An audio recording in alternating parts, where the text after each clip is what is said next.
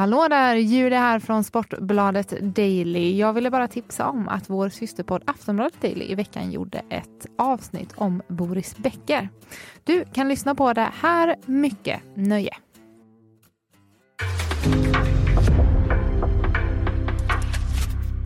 En podcast från Aftonbladet. Boris Becker gick från det här. Well, and how appropriate. He wins the title again with the weapon that has stood him in such wonderful state throughout this championship. And that thunderbolt service. And what a tremendous performance. This boy of 17 who came here on his second Wimbledon. And here is a player who learned his tennis on clay and so quickly has pulled the championship off on grass. Till det här. German tennis legend Boris Becker has been jailed for 2 years and 6 months by a British court after being found guilty of withholding assets following his bankruptcy. Becker was convicted on 4 charges under Britain's Insolvency Act, with the court ruling that he prevented his insolvency administrator from accessing money and property. The 3-time Wimbledon champion was declared bankrupt by a London court in 2017. He had pleaded not guilty to all charges. Man kan minst sagt säga att det har varit ett omtumlande år för den tyske tennisstjärnan Boris Becker. I april 2022 så dömdes han till fängelse efter att ha dolt sina tillgångar efter en personlig konkurs.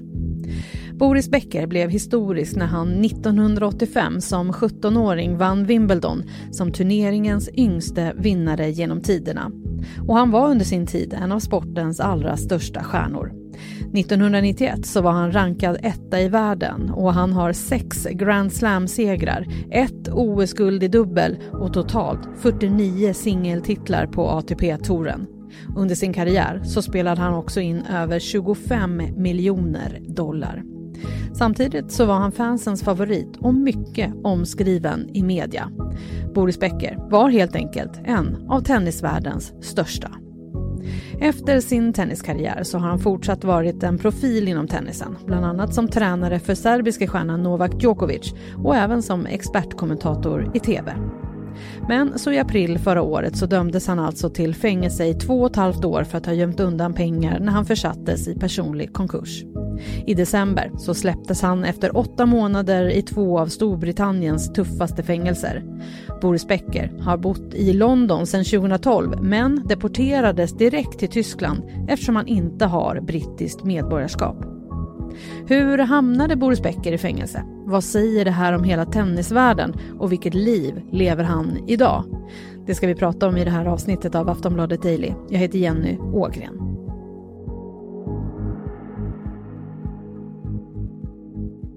Och jag har med mig Andreas Käck, reporter på Sportbladet. Andreas, berätta för de som inte vet, hur stor tennisstjärna var Boris Becker? Ja, men Boris Becker var ju en superstjärna. Han slog igenom ett dunderbrak 1985 när han vann Wimbledon redan som 17-åring. Och han var yngst någonsin då och han är fortfarande yngst idag. Och det var verkligen ett så här klassiskt fall av när någon blir stjärna över en natt. Liksom. Att han kom tillbaka till Tyskland till en helt ny verklighet. Han liksom på väldigt kort tid fick i stort sett rockstjärnestatus, framförallt hemma i Tyskland men även internationellt. Och det var liksom startskotten på en karriär som blev väldigt lång och framgångsrik, men också det här kändisskapet, att han blev liksom en stjärna på ett sätt som egentligen bara Björn Borg hade varit inom tennisen innan honom. Så att väldigt mycket som förändrades där och då. Hur skulle du ranka Becker som spelare ur ett historiskt perspektiv?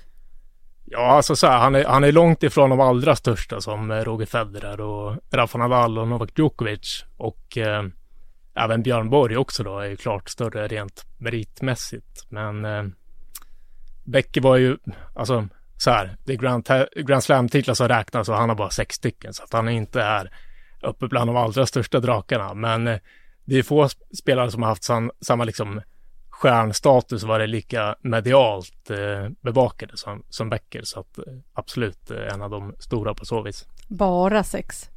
Ja, precis. Bara sex.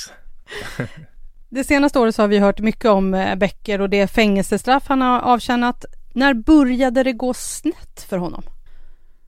Ja, alltså det är väl lite svårt att säga pinpointa exakt när det började barka snett, men man kan ju ana att det gjorde det ganska tidigt i och med det här plötsliga enorma genombrottet som han fick i väldigt ung ålder.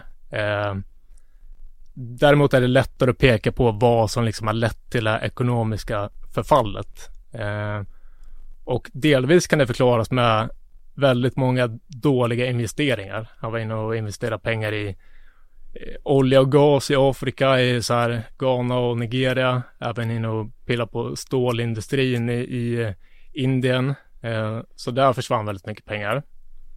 Också skilsmässa med hans exfru då, Barbara, som blev en väldigt smutsig och dyr affär för honom.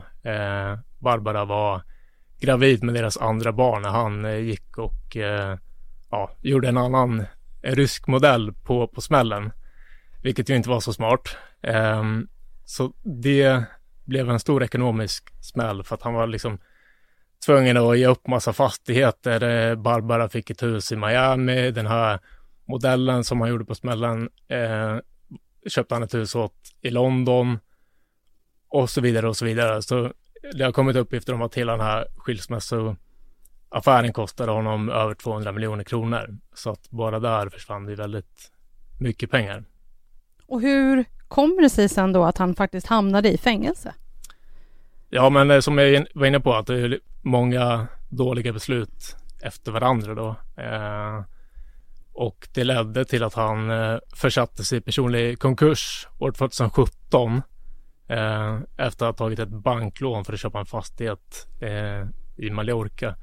Och han kunde inte betala tillbaka det här banklånet. Och sen framkom det i efterhand att han hade undanhållit tillgångar då för brittisk domstol i samband med den här konkursförklaringen.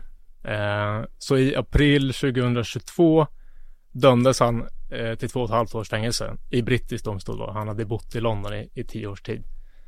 Så att där förändras ju allt. Det gjorde ju det. Och vad tror du liksom är anledningen till hans fall?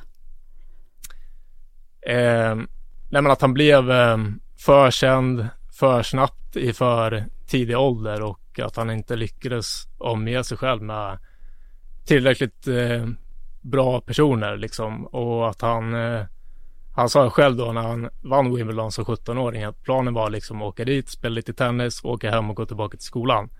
Och så blev det inte riktigt. Nej. Nej. Men vad menar han själv då? Vad har han sagt om allting och vad som har lett fram till de här problemen? Nej, men egentligen precis det jag var inne på, att han inte klarade av att hantera det här kändisskapet med allt vad det innebar då. Att det blev helt enkelt lite för mycket av det goda. En väldigt extravagant livsstil som till slut spårade ur då. Och det han har gjort nu då, det är att han har suttit i ett av Storbritanniens tuffaste fängelser. Och under hans tid i fängelse så nåddes vi ändå av en hel del rapporter där inifrån. Hur hade han det egentligen i fängelset? Ja, alltså så här var det att när han dömdes då fördes han direkt till Wandsworth-fängelset i London. Och det fängelset har beskrivits som alltså ett riktigt skräckfängelse där de absolut värsta och farligaste brottslingarna sitter inlåsta. Men där var han bara i några dagar. Sen flyttades han därifrån till H&P Huntercombe i Oxfordshire som är, ja, det är fortfarande en anstalt så det är väl inget trevligt ställe att befinna sig på, men det var väl klart bättre än det första. Men ja, han har berättat att det var en tuff period för honom på många sätt. Jag läste att han hade hjälpt andra fångar att meditera med lite yoga och lite sådana där grejer. Ja, det var ju speciellt för att han var ju han är ju en ultrakändis liksom, så att alla visste ju vem han var när han var satt intagen då. Och det är ju också, kan man tänka sig, en speciell situation för att han berättade det i sin första intervju när han kom ut ur fängelset och berättade om sin tid där, att han upplevde att det kändes farligt att vara där. Man måste titta sig själv bakom ryggen hela tiden. Man vet inte vem som sitter i cellen bredvid. Jag är här med våldtäktsmän, knarklangare och mördare, så att det är inte vilka människor som helst som han är där med. Och att han tyckte att det var obehagligt, men att också att det fanns väldigt mycket tid för honom till att reflektera över hur det kunde gå så där snett, och självmeditation helt enkelt. Vi ska prata lite om hur Boris Becker firade efter att han släpptes fri och hur hans liv ser ut idag. Vi är snart tillbaka. Han släpptes ju lite tidigare ur fängelset trots att han var dömd då till 2,5 år. Efter 8 månader så kom han ut. Han firade genom att dra raka vägen på lyxsemester.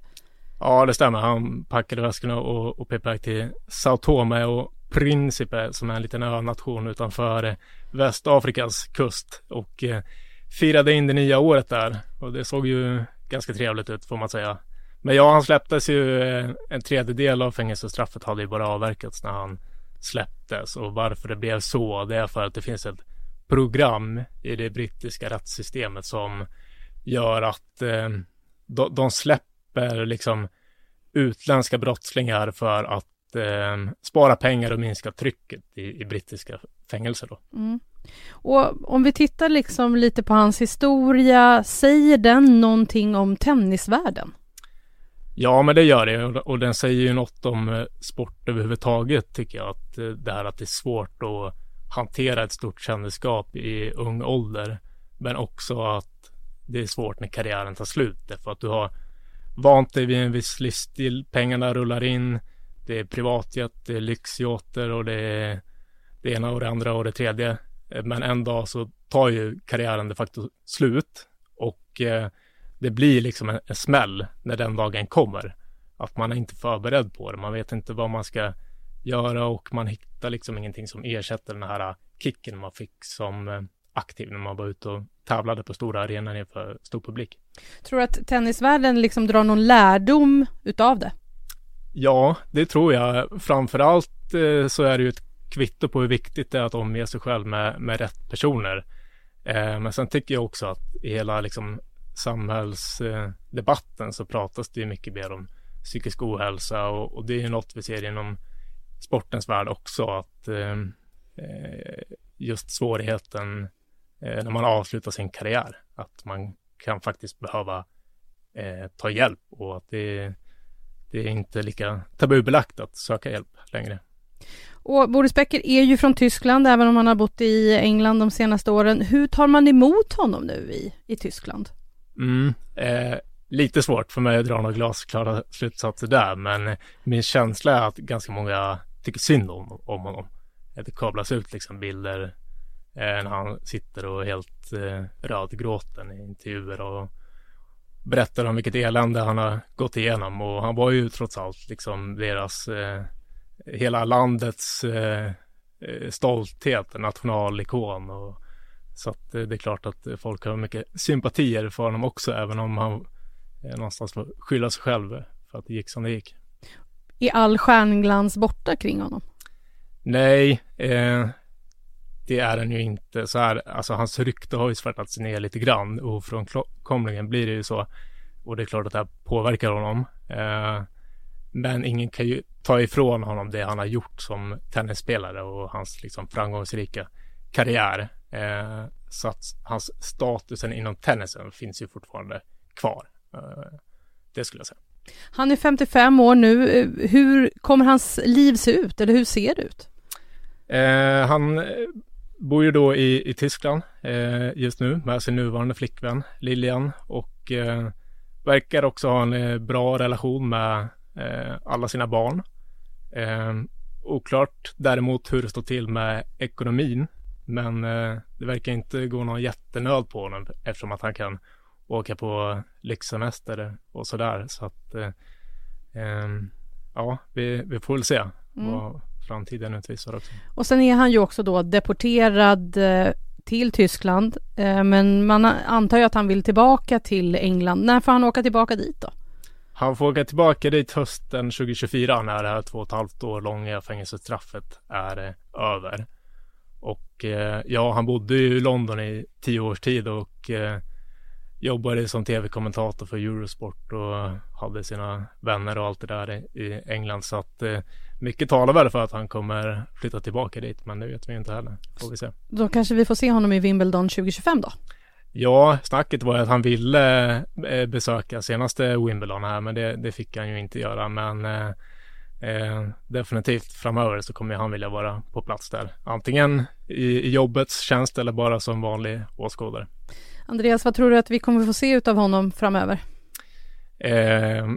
Också svårt att svara på, men gissningsvis så går han nog tillbaka till tv-jobbet, skulle jag tro.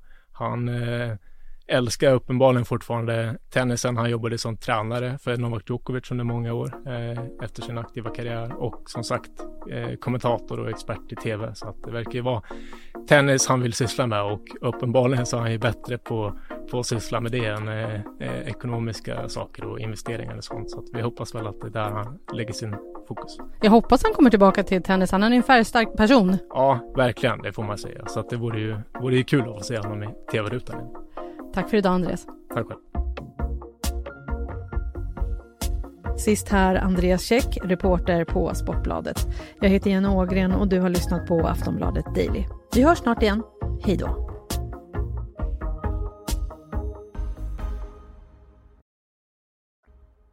Du har lyssnat på en podcast från Aftonbladet. Ansvarig utgivare är Lena K. Samuelsson.